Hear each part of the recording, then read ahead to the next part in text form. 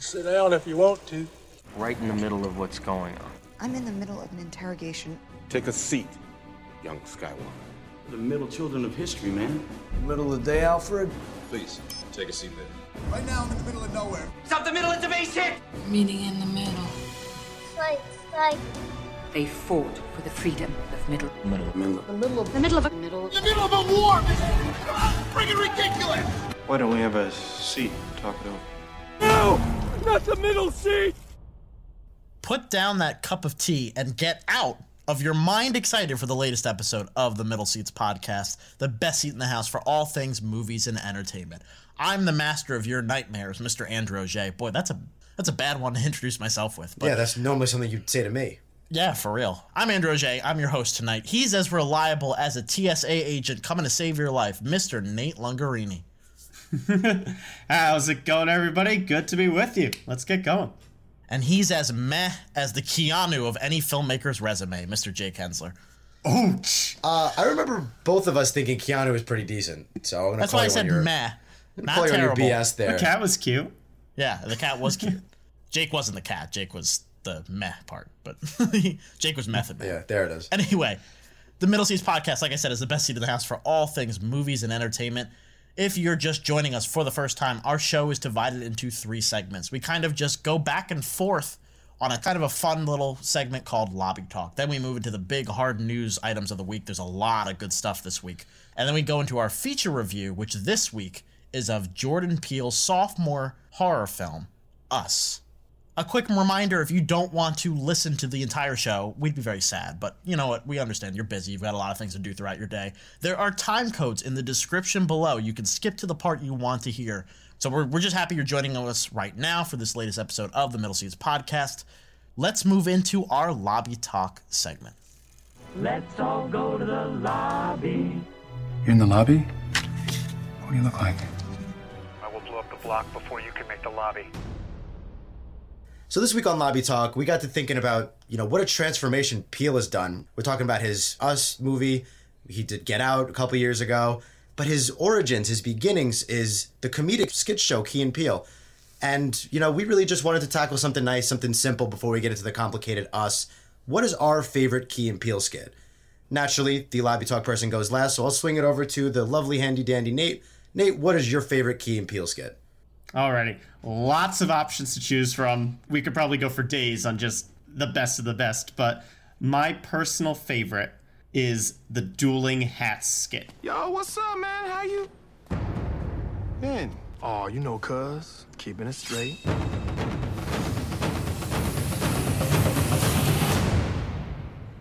The basic premise is you see the guy with the sticker on his hat with the little tag hanging off, like showing my hat is brand spanking new.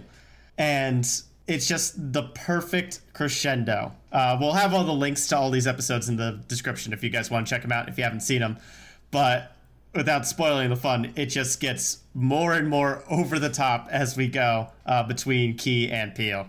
And it never fails to get a laugh, even when the skit itself has very little wording. It's great. I actually just watched that skit for the first time recently, and I'm surprised I missed that one over the years, because that is, one, it's funny, but two, I did not expect at all what it was going and how fast it escalates. Escalation is a good word to use because that's one of the things that they've kind of made their trademarks on. They usually start with like a simple premise and then just let things spiral out of control to a point that's either absurd or completely unexpected. This is a good idea of a very simple concept escalated to the point where it's absolutely ridiculous, but it's so hilarious.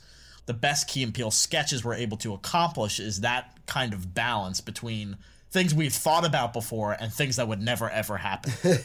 Right, exactly. Like, even with the first brand new hat that comes up, even the one right after it, I was like, that's ridiculous. And then nothing could prepare me for what the next two things are. Right. I'd love to be a fly on the wall while they were writing these kind of sketches. You know what I mean? It must have been a blast. Yeah. What about you, Andrew? What would you say is your favorite? Well, I think, we were all thrown off guard when Get Out was as good as it was. But really, the signs were on the wall for the entire run of Key and Peele. They made their entire careers off of not just funny, hilariously written, subversive sketches, but also really, really well shot, well made, well directed, beautifully executed.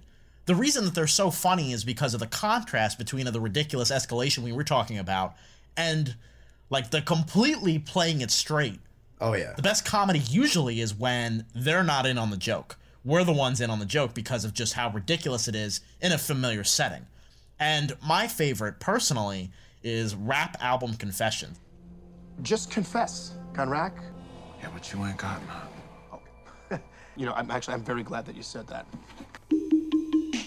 I killed Darnell, yeah, I shot him with my 9. I shot him 9 times, 9 p.m. on the dime. It's been seen by a lot of people. It's got 21 million views on YouTube, so I can't say it's like one of the under-the-radar ones. But it's like not one that a lot of people talk about, but it's so funny. It's the typical bad cop interrogation of a possible murder suspect.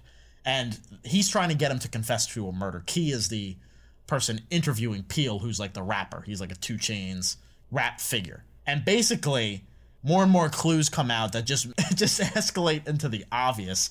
And it's just exasperating for Key as he's not getting anything out of this guy. It's shot exactly as like CSI, like a show you would see on CBS at 9 p.m. on a Wednesday. But at the same time, it's just the writing, each joke builds on the next, and it just crescendos in this perfect little epilogue. Nate was just watching it a couple minutes ago, and I could see what part he was on, and he was dying laughing. Like, it's that kind of stuff that was why Get Out was so successful. Yeah. Another cool little like hint at a great director hiding in the wings here was just the script writing and the plant and the payoff. You can tell that Key and Peele just had a story to tell within the first couple lyrics. And it's more than just, oh, here's a funny guy gonna say a funny line. It's this guy is going to take you on the story of how he's gonna get away with murder to the bullet points of being dragged down the hallway in the epilogue. Yeah. It's fantastic. Yeah. This is why Key and Peele were so popular. Not just because of the memeable moments. Like, obviously, Substitute Teacher's a big one. East-West Bowl's another one. The reason they were so popular is because they were on another level than, like, something even like Saturday Night Live, who, like, rarely hits this level of intelligence. And that's not a knock on Saturday Night Live. It's just talking about how good these two were at what they did. And they went out on top. Amen. Right. Saturday Night Live, you know, unacceptable, totally not funny. The Rap Confessions one is one that I've been familiar with for a while, and that one is, like Nate said about the dueling hats, Rap Confessions does make me laugh every single time. How ridiculous it is, the escalation, the writing, and, like Andrew said, how serious they play it is just so funny. And I guess that leaves me with one of my favorite skits by them. You know, forgive the language, but it's the one where they just kind of look around when they're talking about their wives and they go, bitch. Like last week, man, we going out to dinner, right? Mm-hmm. I'm like, where do you want to go? She's like, you decide. Uh-oh. I'm like, all right, Outback Steakhouse. She like, nah, Daryl, I named 7 more restaurants. No, Craig, no. I finally said Taylor's, the place I know she wants to go in the first place. Right. She looked at me, she said, if that's where you want to go. No, she didn't. Daryl, I looked my woman in the eye sockets. I told her straight out. I just said it, man. I said, babe. Hey, guys. Hey, girl, how you doing, man? You having a good time? You seen the bedroom? Basically, the premise is these two couples get together. You know, the two guys, Key and Peele, go out, and they want to talk amongst each other, and they kind of want to vent and get about, you know, talk about the fights that they might have had. And they were like, you know, she did this and she did that. And then they each turn around and make sure nobody's listening. And then they whisper, bitch. Right. And it's super relatable, too. Again, the joke is not that they're saying bitch over and over again. The funniest part of the joke is that the idea of, like, masculine, manly men who, like, really want to stand up for themselves, but they're so scared of their wives hearing them. that they will do anything to avoid it. It's so funny, and it's played out in other movies and TV shows before them. But their spin on it in their own skit is just like hit it right on the head in the most perfect way. Right. It's body language, it's their tone, and it's the freaking settings that they put these characters in. Where they end up. Perfect mix. 10 out of 10. So obviously we're going to have a lot more to say about Jordan Peele later on when we talk about Us. But for now, let's kind of go into a lot of big news this week. And this just in, a Newsbreak special report. This is breaking news. I've just been handed an urgent and horrifying news story. This was a really big couple of weeks in news, guys. There was a lot that I kind of posed to you guys that we could talk about that we just had to leave on the cutting room floor because there were other things. There's a new Toy Story 4 trailer out, of course, Avengers Endgame. Apple is joining the streaming wars, all that stuff. We're not even going to be able to talk about any of that. But we are going to talk about James Gunn. Now, of course, we first chronicled James Gunn's removal from Guardians of the Galaxy Volume 3 months ago when it first happened. It was a huge, huge story. James Gunn directed Guardians of the Galaxy Volume 1 and Volume 2. He was originally fired off of Guardians of the Galaxy Volume 3 after inappropriate tweets resurfaced from his past, tweets that Disney apparently was aware of when they originally hired him, but certain factions on the internet made it more widespread public and it ended up costing him his job. The cast was not very happy about this, most of them threatening to quit, especially Dave Bautista, who of course plays Drax the Destroyer. He was ready. He had one foot out the door. He was ready to follow James Gunn wherever he went. James Gunn, where he ended up going, was over to the competitor DC. He will be directing and writing The Suicide Squad, the sequel to Suicide Squad. But now we know, months ago, behind the scenes, after reconciliation between Disney and Gunn, he is back on Guardians of the Galaxy Volume 3. He will be doing Guardians Volume 3 after The Suicide Squad is done, so that means we won't get a third film until probably in the 2022 to 2024 range, which seems like a while off, but it'll be here before you know it, really, in all honesty. But guys, this was a huge reversal, and I don't think any of us were really expecting this. What is your initial reaction to this, Nate? Honestly, I'm kind of surprised that we didn't see the signs sooner that Disney was going to reverse their decision.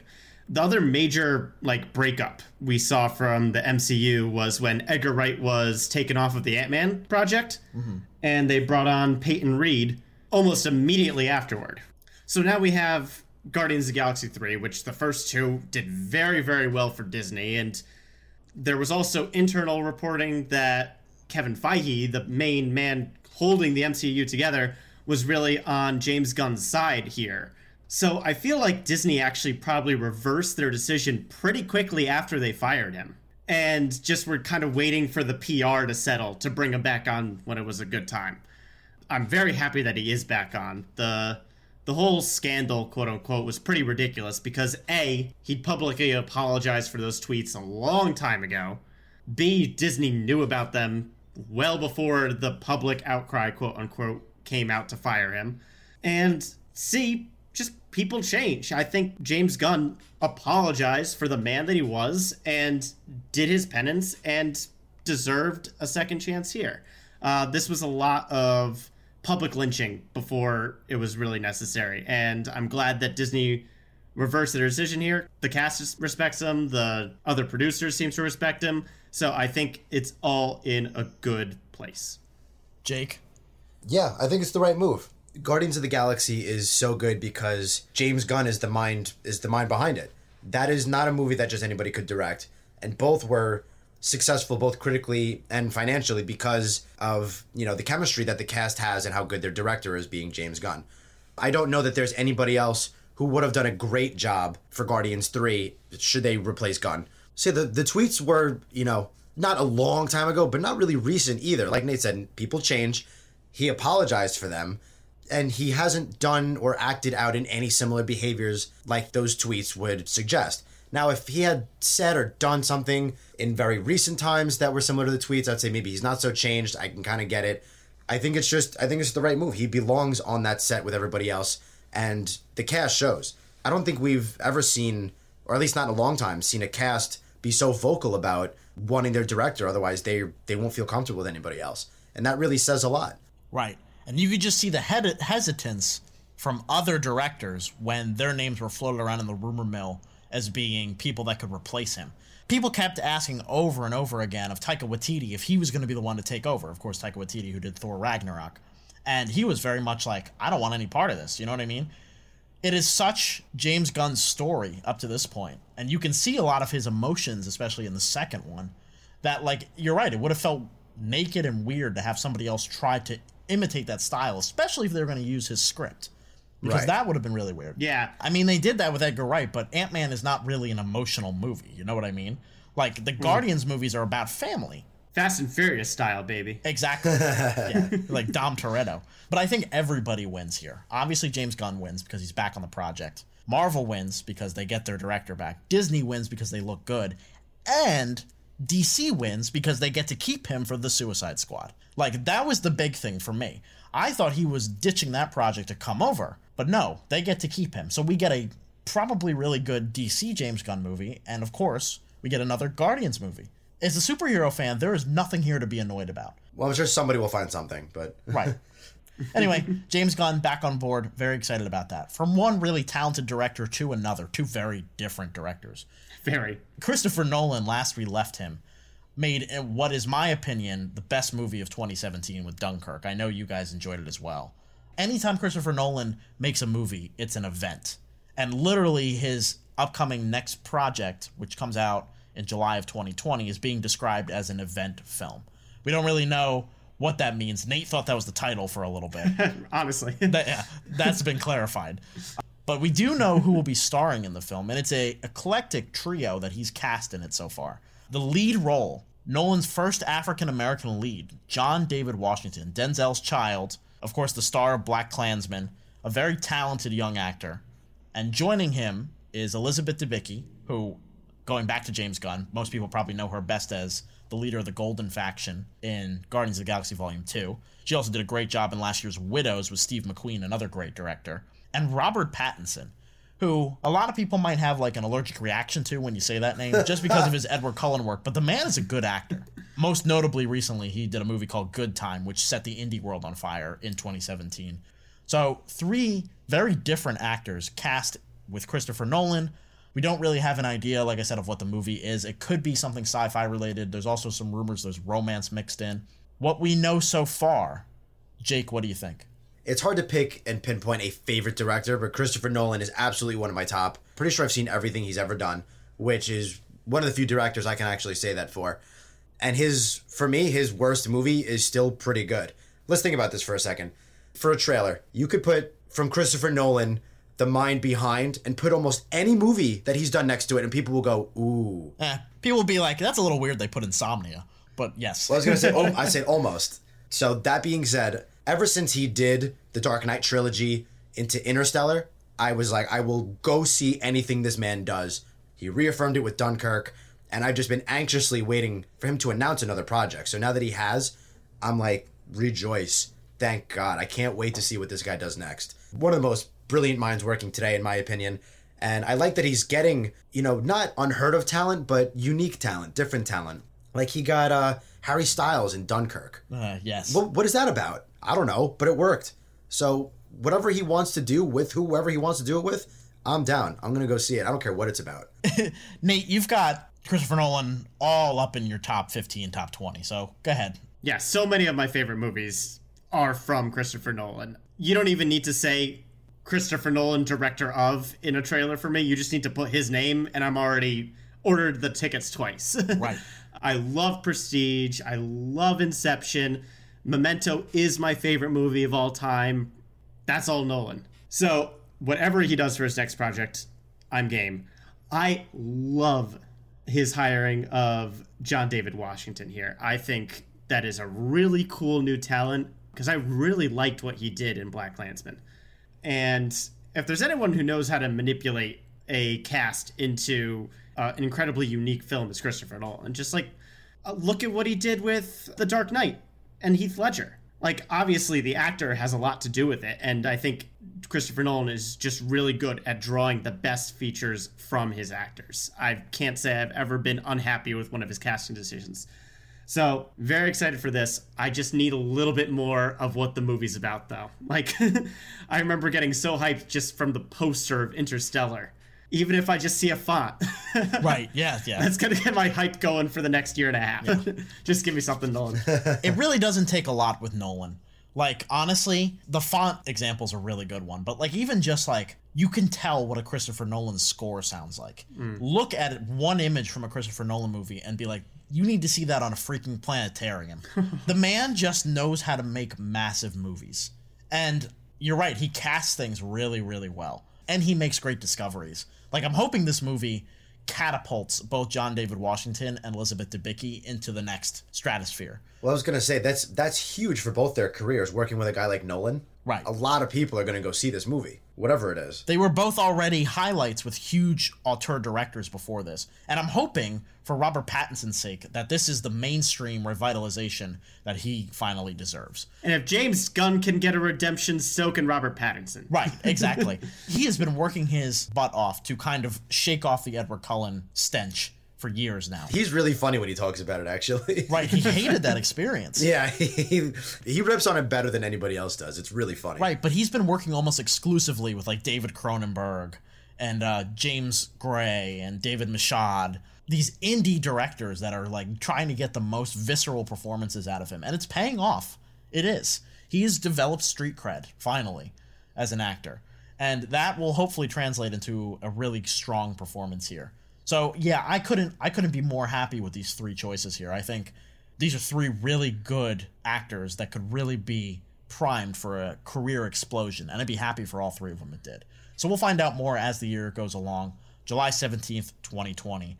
This summer, another movie by a great director with a lot of talented actors coming out. We got our first glimpse this week. Once Upon a Time in Hollywood. Here's the first trailer. So, Rick, explain to the audience exactly what it is a stunt double does. Actors are required to do a lot of dangerous stuff. Cliff here is meant to help carry the load. Is that how you describe your job, Cliff? What, carrying his load? Yeah, it's about right. My hands are registered as lethal weapons. We get into a fight, I accidentally kill you, I go to jail. Anybody accidentally kills anybody in a fight, they go to jail. It's called manslaughter.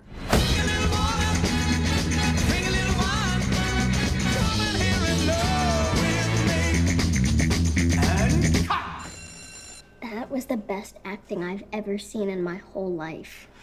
Like you. Rick fucking no. Once Upon a Time in Hollywood is the 9th film by Quentin Tarantino, and supposedly the second to last, but I don't know about that. Anyway, his first since Hateful Eight in 2015. It stars Leonardo DiCaprio, Brad Pitt, Margot Robbie, his first collaboration with Al Pacino, Luke Perry, Dakota Fanning, Timothy Olyphant, Tim Roth, and a bunch of other people. It takes place in the 1960s, mixes a beautiful Hollywood fantasy with the gruesome Charles Manson murders, of course infamous from back in the day. Margot Robbie even playing Sharon Tate. It's due out this July 26th. It's Tarantino's first summer movie since Inglourious Basterds back in 2009. So guys, obviously, in our top 5, if not top 3 most anticipated movies of the year, I would say. That's pretty a safe bet for all of us. Tarantino, another director we're looking forward to anything he touches. What do we think of this initial 90 seconds to 120 seconds? Nate? This looks really fun. And it also doesn't look like a Tarantino movie right now. Like, granted, as soon as we get to the murder sections, that might change, and we'll get the classic Tarantino that everyone knows, not necessarily loves or hates, but definitely knows. But this looks very tame for the moment, which I find fascinating. The most reference we get to blood in this trailer is that hilarious joke with Bruce Lee in that fight scene there. Casting alone, I think this blows Nolan's announcement out of the water. There are a lot of big names on this list. And a lot of ones that I would love to see in more movies. I haven't seen a Brad Pitt movie in a long time. Margot Robbie's obviously awesome. And then you can't go wrong with Leo. Ever. Yeah. I just realized it's Leo and Margot back together. I don't know why I never put that together. And this is Leo's first performance since his Oscar, right? Yeah, he picks very sparingly. It's almost been 4 years. Very nice. Taking a long nap off. Yeah, I don't blame him. So yeah, we just talked about Christopher Nolan, one of my favorite directors, and if I had to pick a favorite, it's probably Tarantino. So I'm very hyped to be talking about these 3 news stories today. Yeah, Tarantino, again, one of the people that I've seen pretty much everything he's done, and my least favorite movie of his is still like a 7 out of 10. Like everything he does, I will watch and again and again and again. So Nate's favorite movies by Christopher Nolan, Memento. My favorite movie is Pulp Fiction by Tarantino. And it's been said that this movie is supposed to be kind of his closest work to Pulp Fiction. And based on what I've gathered, it sounds like he's mixing and kind of changing history a little bit, like Inglourious Basterds, kind of creating this weird, timeline of events like he did in Pulp Fiction. He's just going to kind of mix them together and see what the hell happens. And I can't wait. The cast is amazing. Everything Tarantino touches, I'm going to go see and to some extent enjoy. And even the trailer, we have an idea of what it's about because we've read about it. But if you had no idea and you just saw the trailer, you really don't know what the movie's about. And it still looks great. Honestly, it's a perfect teaser in that department because we always talk about how good trailers need to be about getting you excited, but also pulling back. And this has a really good balance of both. Jake, I think it's interesting that you kind of make the comparison to Pulp Fiction. Does it feel like that Tarantino here in the supposed twilight of his career, I'm qualifying that every time I talk about it because I do not believe him, but doesn't it feel interesting that he's kind of going through the motions again of his career? Because it doesn't feel like Hateful Eight was very much a Reservoir Dogs style bottle film on steroids. That was his last movie. Now, Once Upon a Time in Hollywood will probably be something similar to Pulp Fiction where it takes all these different stories and intersects them. And then his 10th movie is going to be Kill Bill Volume 3. I don't know what the hell that would be about. But Jackie Brown 2. Something like that. Yeah, that would be something. This is a great trailer. It's a I've watched it a couple trailer. times, and I love Leo at the end when the little girl tells him how good of an actor he is. I love Brad Pitt's joke. Leo and Brad Pitt, both of them get two great moments. Leo has that moment at the end, and Leo has the moment where he's dancing on the daytime talk show, which is going to be a GIF. It's going to replace the one from Wolf of Wall Street where he's dancing at the wedding. Yeah, this is going to go down. It's that little shimmy that he does. It's going to go down in GIF history. And then Brad Pitt has a great line at the beginning where he makes like a inappropriate sexual comment.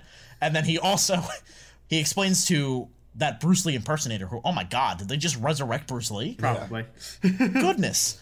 But basically he has the Peter Dinklage line from Avengers Infinity War. Like, yes, that's what murder and killing you means. Like, you know what's funny? I'm assuming I'm not the only one, but I knew exactly where that joke was going. Like, oh, if I kill you with my bare hands, I go to jail. Like, you know where it's going. And it still makes me laugh. It's just a good setup and delivery. You know why? Because that little pan with the camera is like perfect. Yeah. He's just sitting on a truck holding like a milk carton. That's the thing about Quentin Tarantino. Going back to what we were talking about with Jordan Peele earlier, it's not just jokes and it's not just stylized violence. He is a master of crafting this and making it work.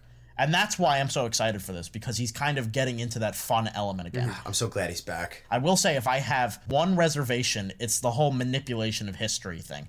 Like, the Charles Manson murders were gruesome and really tragic. And I mean, not that the Civil War and World War II wasn't, but there are specific victims to this Charles Manson thing. You know what I mean? Yeah. Like, you can do a revenge fantasy in the Civil War because, I mean, not to be like that, but like thousands of people died. There's not one specific person you're going to piss off. This is more personal. Right. Like, imagine being one of the victims of Charles Manson or like knowing a victim of Charles Manson. Right. You hope Tarantino knows how to handle it. Exactly. I'm afraid this might be a little distasteful. That's the only thing that I'm not excited for in this movie that comes out in July. Now let's just get the posters up to snuff. Oh, yeah. Yeah. That'll do it for our news segment this week. Let's move into our main review of Jordan Peele's Us.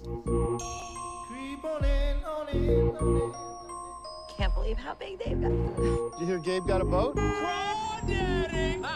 Where's Jason?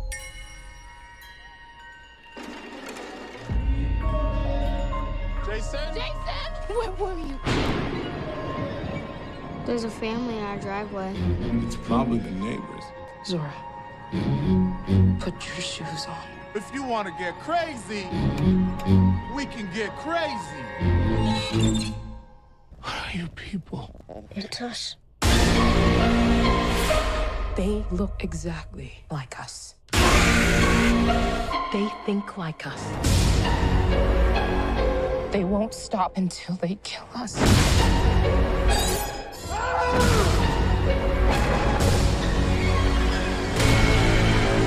Be careful.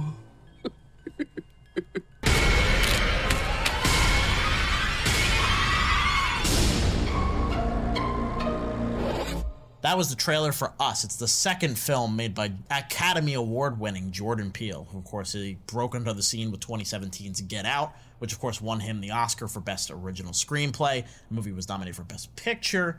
It, like, more than tripled its budget at the box office. It was a huge hit, and he's returned with a highly anticipated follow-up. This follow-up follows a family of four who are traveling to their beach house in Santa Cruz, California. There's the dorky dad joke-spitting Gabe Wilson, played by Winston Duke of M'Baku from Black Panther fame.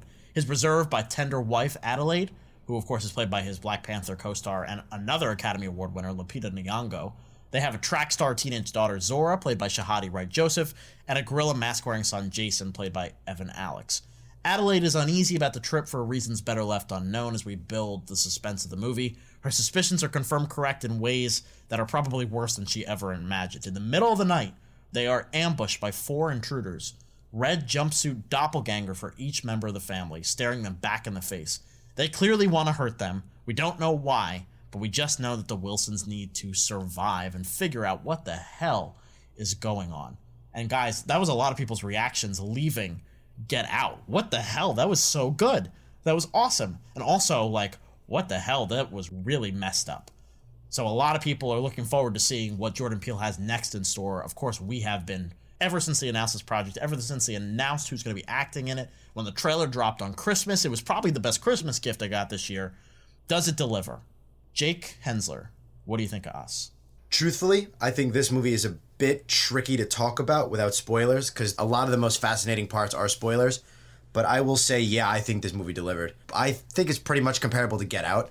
Borderline loving it. I think it's a great follow-up to Get Out. And I think Peele is absolutely cementing himself as one of the better, not only filmmakers, but original filmmakers working today. He is just a natural for suspense and mystery and thrill and good stuff that you want to see in a, scary movie. Not that this was so scary in my opinion, but it was definitely suspenseful, interesting, mysterious.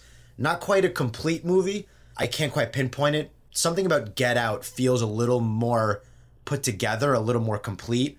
But the finale of Us, what he tries to get at and what I think he personally accomplishes, the more I sit with it, the more I'm enjoying it. And I think I will very much enjoy this on rewatches as well. I'm very curious to see how it holds up and honestly what he does next. I really, really enjoyed myself with this movie. Right. And Jake brings up a good point about, it's hard to talk about without spoiling this movie. We want to kind of make things clear to our audience here. We're going to have to be pretty vague about this because there are so many different surprises layered throughout this that we do not want to give anything away. So we probably won't be going into much more detail than what I just said in the plot synopsis. Having said that, Nate, what do you think of Us? Can I just make a request? Stop making all these critically acclaimed horror movies so I can stop reviewing them. We're in a weird golden age of horror where Nate can't even escape. I'm so happy about it. I'm going to let you guys in on my horror watching strategy, if you will. Because I am such a wuss. I get so worked up going to see these movies. I usually get maybe one snack if I'm feeling it for the movie theater. When I do horror movies, I have to have an entire buffet counter of smorgasbord. One has to be spicy, so that way I can remember that I am a real person in a movie theater. And this is the worst pain that I'm going to experience watching this movie is eating something spicy. One is sweet to calm me down, so it just keeps going and lasts me through the movie. I love you. I cannot get through a horror movie by myself. I love you. That spicy thing is crazy. Oh, that's awesome. I love quirks like that about people. That's so good. So if anybody is on the fence, really liked Get Out like I did, this movie definitely is still worth your time. It's a good film, but it is much more horror-oriented than Get Out was. Get Out definitely leaned more thriller than horror. Yeah. The first 30, 45 minutes of this movie was pretty rough for me to get to. There are a lot of scares, not a lot of jump scares, but just a lot of scares. And it's the kind of stuff that, I need a nightlight for. But again, I'm a wuss. More cultured horror fans are definitely going to have an easier time than me. In terms of the actual movie itself, phenomenal performances, especially Lupita Nyong'o. She slays this movie. Yeah, 100%. Amazing work. Winston Duke took me by surprise. You get a sense of who his character is from the trailers, but he's not the kind of character that gets old after a while either. The kids do really, really well too. If anything, they're a little quieter, but that just kind of comes with the field that these characters need to navigate to try to survive this movie. Yeah, Peele delivers. He is a really unique mind, and he's creating some really cool original stories that we have not seen before. I think as nuanced as moviegoers as we are, we go to a lot of movies, we watch a lot of movies, even if it's just in the comfort of our own home. I think it's probably safe to say that for maybe like 85% of them, we kind of have an idea of like our thoughts on the movie within like an hour or two. Am I wrong in saying that, guys? Like, you know what I mean? Yeah. Like, yeah, we have a general sense of what we think about it and how much we like it. There's that other 15% that make this job so fun. You know what I mean? Those are the movies that are like the challenging ones. It's the ones where you have to think a long time, and sometimes you even decide that you don't like it. And that's okay. That's what makes cinema really interesting beyond the obvious entertainment impact. Kind of Jake alluded to this earlier, and I agree with him on this. Get Out has like an immediate satisfaction walking out of it. Because you understand the allegory that he's trying to go for there, the African American's nightmare in that situation.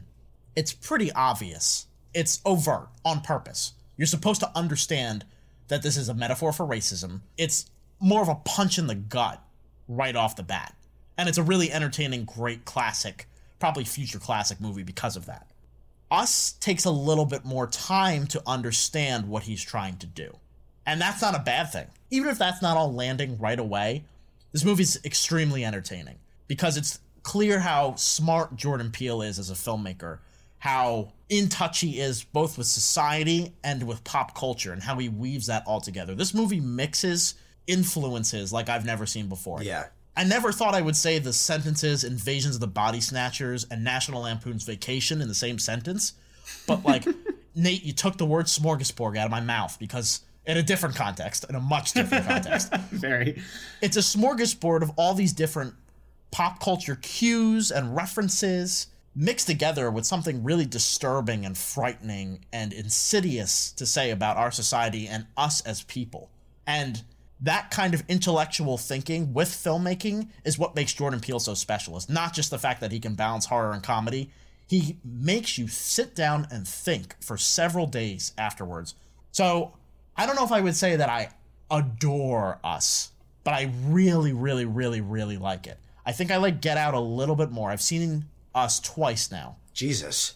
There are minor bones to pick with it that I didn't have as much with Get Out. There are little small things throughout that I just could nitpick with Us that kind of puts it a little bit below where that film was. But man, it is another excellent genre-based societal horror fright fest. It's just great. Yeah, I'm very happy with how this came out. Yes, me too. Truthfully. There's always the talk of the sophomore slump, and he's nowhere near it. Completely missed it.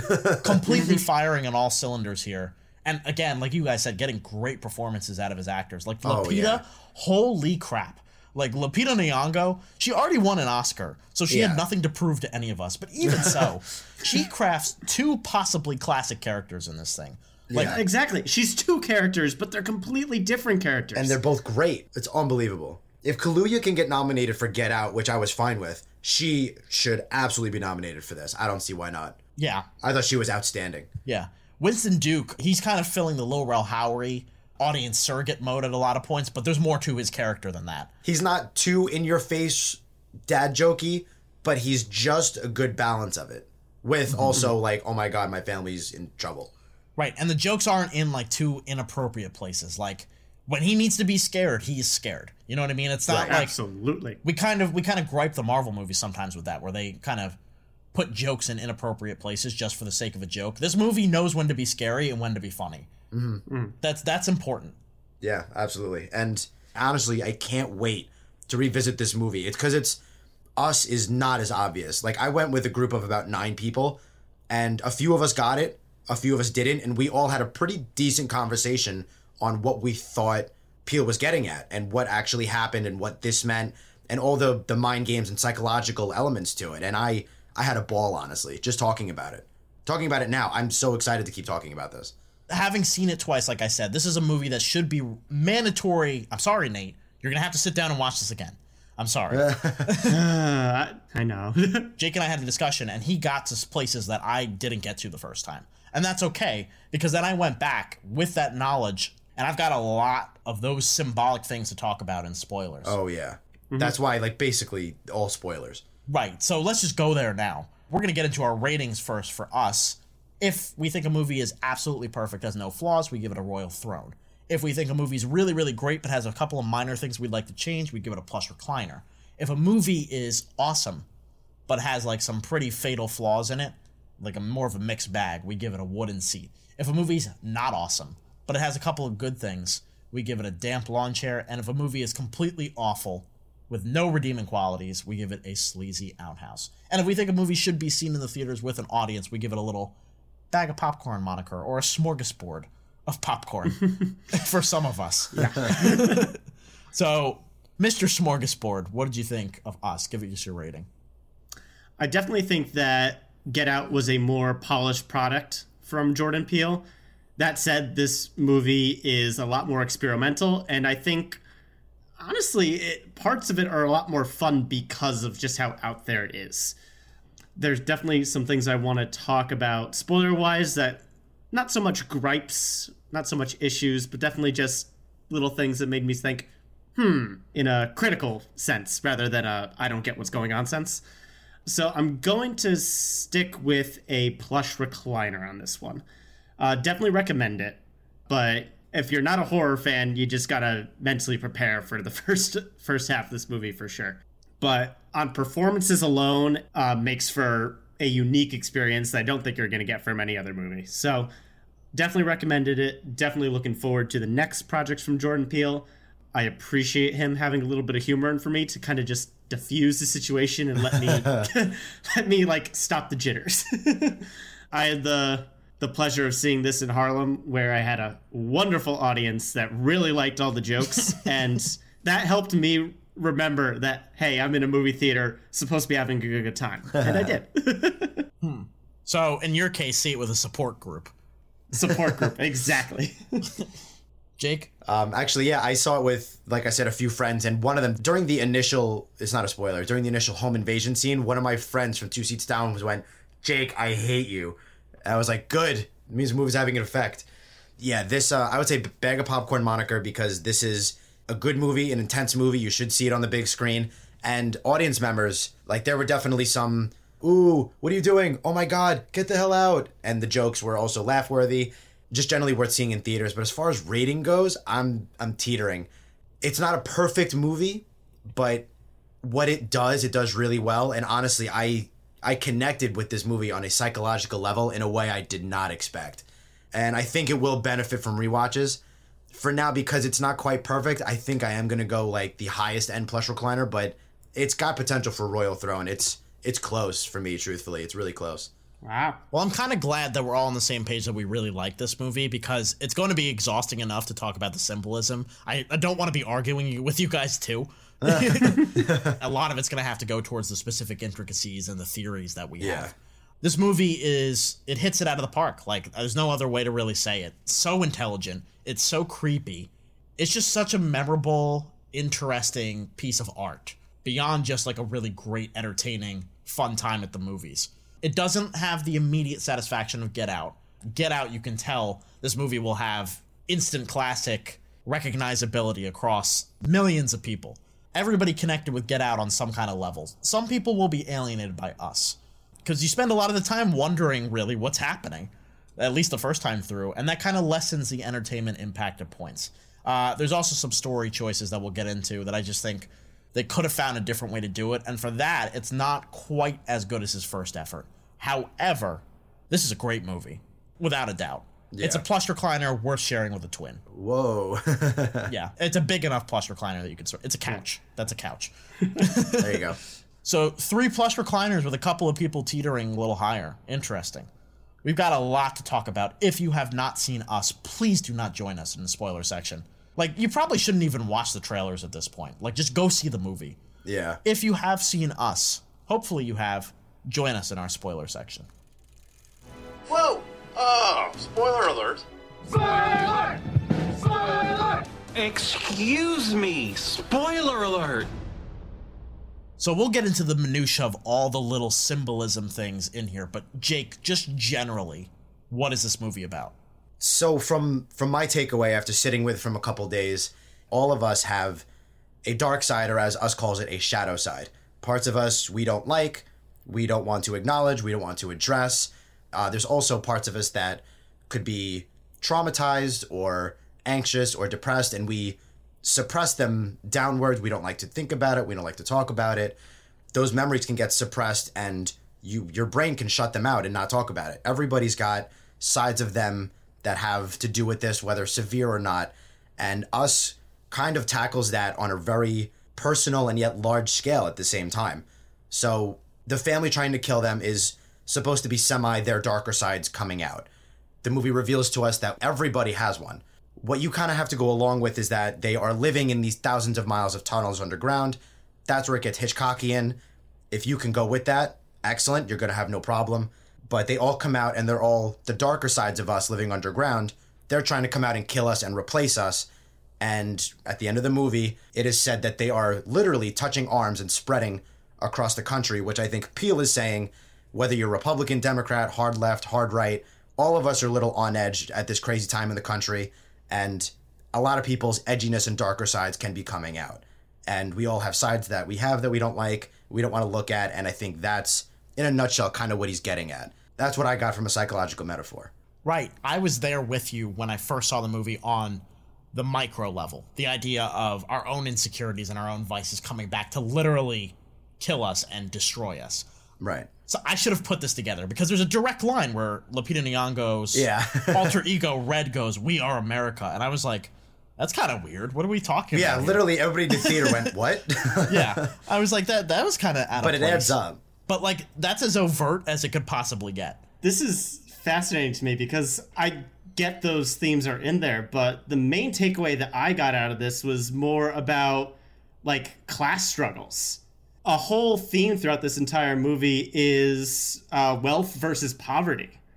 You know, like the main family we follow is decidedly middle class, and they're trying to impress the higher class family. Right, Elizabeth Moss's character and stuff. And you could argue that the entire underground is the lower class. And you could say the sea to shining sea moment is the fact that a large chunk of the people in the U.S. are dealing with poverty and literally resorting to violence to get out of poverty. I think there's a lot to unpack there. That checks out too. That's fascinating too because it works on the doppelganger level, but it also works with the main characters. Like Winston Duke and Lupita Nyong'o are clearly just friends with Elizabeth Moss's character and Tim Heidecker's characters just because they've been even friends. Hesitantly friends. They're not like on great terms. Exactly. It's a passive-aggressive thing. It's a black family, a middle-class black family with a clearly rich white family. And the white family at points is shoving things in their face, not even meaning to be. I got some work done. Right. Right. Elizabeth Moss's character talking about her plastic surgery. Winston Duke talking about how Tim Heidecker's character was kind of shoving their new car in their face. That works on multiple levels, but I never went there. You know what I mean? I thought about it when we actually see their house. I never went there as far as the metaphor goes. I stuck more to what Jake was talking about with the symbolism of the duality. You know what's interesting that I took out of the higher end family? For me, I got out of that was they struggled to defeat their own counterparts. Like they were faced with running and, you know, they're handcuffed to tables at first. They're chased down at first. They're handicapped at first. But when it comes to facing the white family's counterparts, they kind of deal with them and handle them no problem. So what I got out of that is it's hard to look inward and look at our own negative self-traits and our own negative qualities, but we can pinpoint them in other people, no problem. It's easy to judge others. And rip people apart, no problem. Interesting. Yeah, it's easy to judge others. So for them killing the white family's counterparts and struggling to kill their own, that's where I went with that. But honestly, everything that you said, Nate, checks out as well. What a complex story. Yeah. We all have these different perspectives. Knowing what the movie was about, going in a second time, the moments of symbolism, he threads these things so beautifully. There's holding hands. The Hands Across America thing, of course, that's the big, powerful final image, but it's throughout the entire movie. Obviously, it's the first thing we see on TV. Yep. That beautiful first push into the TV. It's on the back of their car when they're driving. When she's at child therapy, she's putting these animals together in a row. The mom and dad at child therapy don't hold hands. Like, he reaches for it, she pulls away. Yep. There's a painting on Jason's wall with them holding hands. Jason and Adelaide's thing to do is to hold hands to calm each other down. Yeah, Jesus. Like, it's just nonstop when you're like, oh my God. Like, he did this. Yeah, and this is why the things like that is where I'm teetering on a royal throne. Because I don't think it's perfect, but man, does he accomplish a lot. Let's get a little bit more general, more macro here, if you will. What do we think about the main twist that Adelaide and Red have switched places and have been living each other's lives? I was iffy at first, but after kind of sitting with it for a bit, I like it. I think it checks out to what you were saying, Jake, about the PTSD and the repression thing. Mm-hmm. Oh, yeah. Yeah, because I was iffy at first, but then once I started thinking about it more, I was like, actually, no, that works out. Me too. Like, the first time I saw it, I was like, I don't know about this. And then, again, when you go back and revisit it, it's perfect. It makes so much sense. My biggest quirk with the movie, if you will, just imagine that this was a sci-fi movie instead of a horror movie. I feel like as an audience, we'd want more explanation into why did the government make these body doubles? Why is only Lupita Nyong'o's character properly tethered, where they could actually both have their own souls rather than be puppets like all the other doppelgangers had? The little kid Jason, his doppelganger literally mirrors him whenever he wants to, when the other doppelgangers don't, and they kill their masters, so to speak. There's a lot of those kinds of choices throughout the movie that if this was a sci-fi movie, I feel like the audience wouldn't let it get away.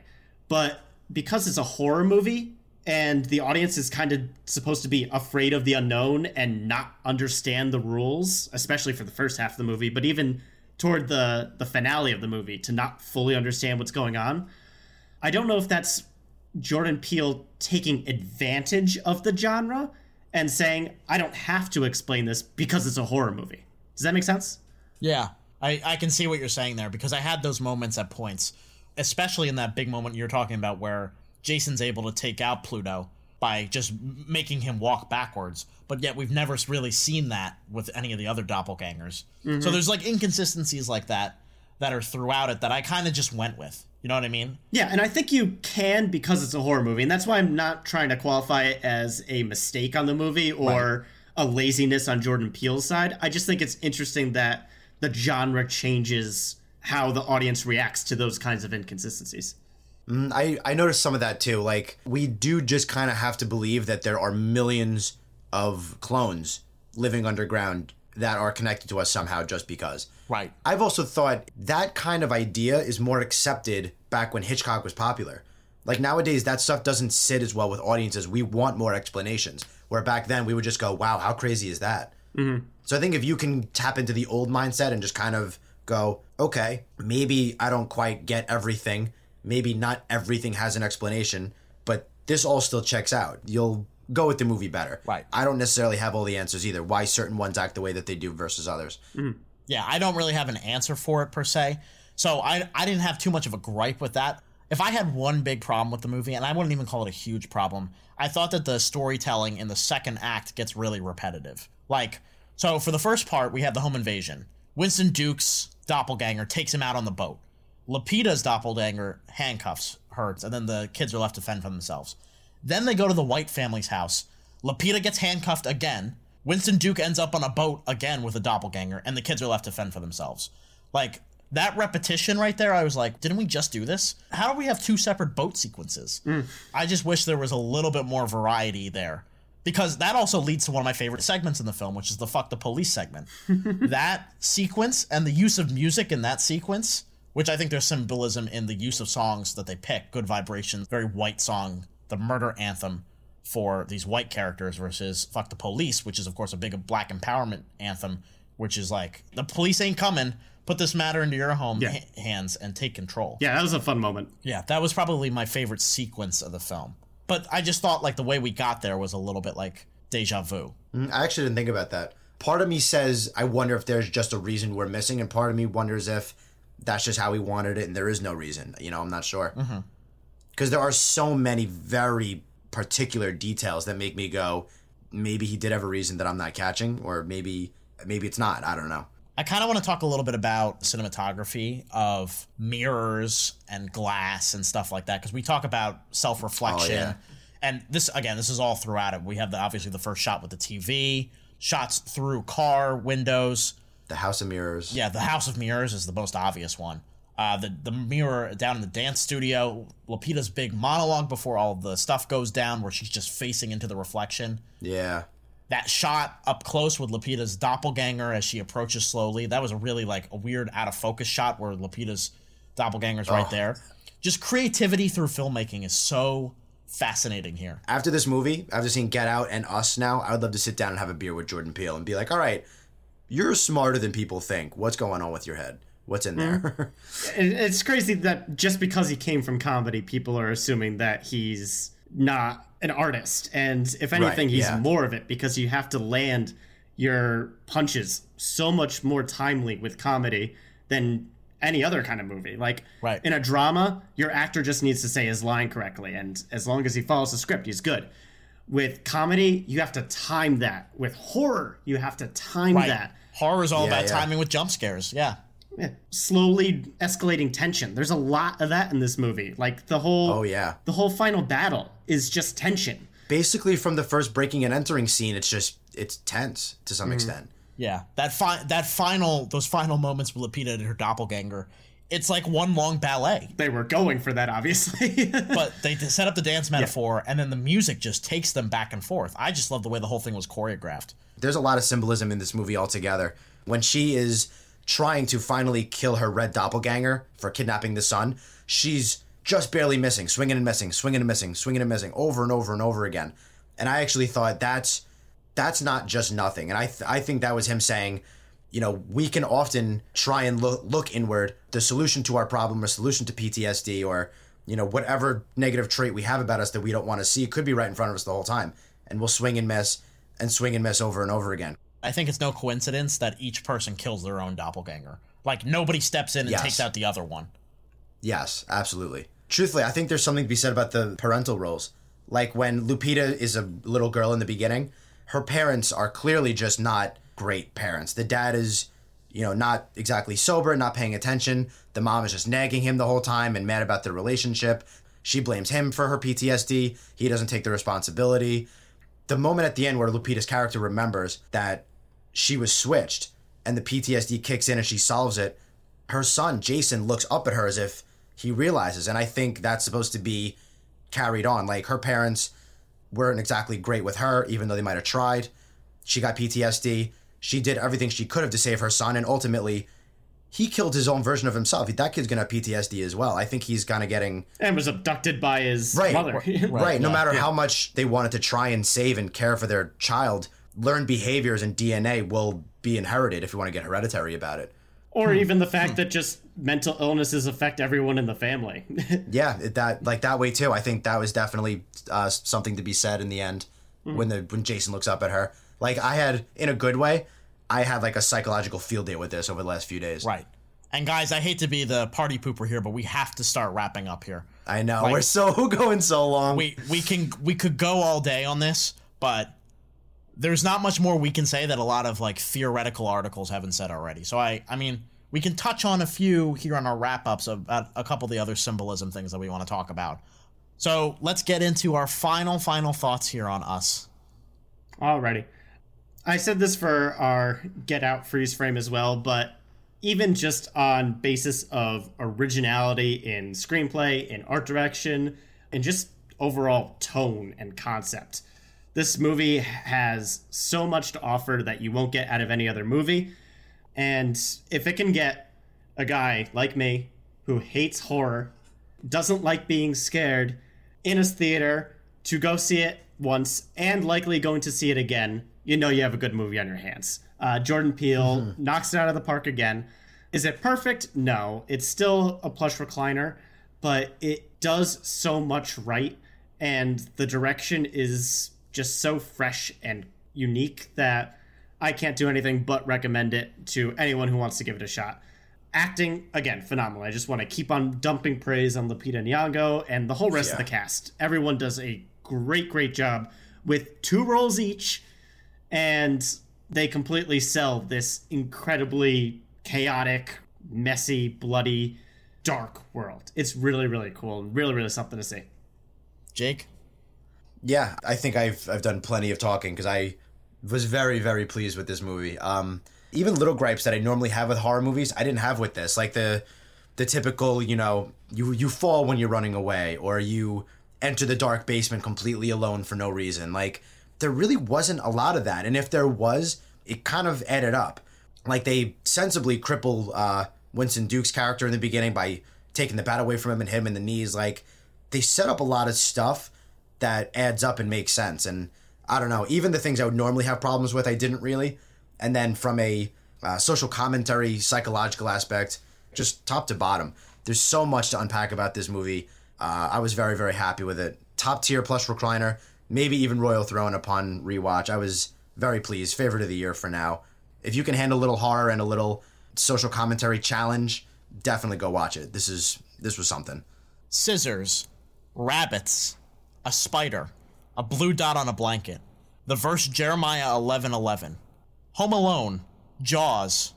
These are all things that seem like they have nothing to do with each other, yet are extremely, extremely important to how good Us is. And those are things we have not even touched on, but they all inform these metaphors and these densely intricate little things that Jordan Peele has put in this film. It's not a perfect movie. It's a little messy, but some of the messiest movies are some of the best movies. They're the ones that are ambitious. They think big. And this movie swings for the fences in ways that a lot of horror movies just can't do. I'm glad he was not content with just kind of remaking Get Out. He found a different message and a different way to tell that story and still make it really entertaining. Absolutely go see this movie. It's one of the forefront films of the year so far, obviously. And it's among some of the best in the horror genre at a time where the horror genre is peaking really well. Absolutely go see this movie. 3 really strong recommendations as we finish this review of Us and this part of the Middle Seats podcast. Before we go, Nate Lungarini, where can they find us on the internet? Alrighty, here's how you can get in touch with us. Please like, comment, and subscribe to our YouTube channel, The Middle Seats. You can also listen to us on the go on all your podcast platforms, including SoundCloud, iTunes, Stitcher, and Spotify. For questions, comments, and updates on the show, keep an eye on our Facebook, Instagram, and Twitter, all at The Middle Seats. And if you like what you hear and you want to see more content, let us know and spread the word. We talked about Jordan Peele's other horror movie, Get Out. You can see that on our YouTube channel right now, that discussion. Next time on the Middle Seats podcast, we'll be talking about the latest film from the DC Extended Universe, Shazam. That'll do it for us tonight. For Nate Lungarini and Jake Hensler, I'm Andrew Auger. Keep that seat warm, everyone. We'll be back soon.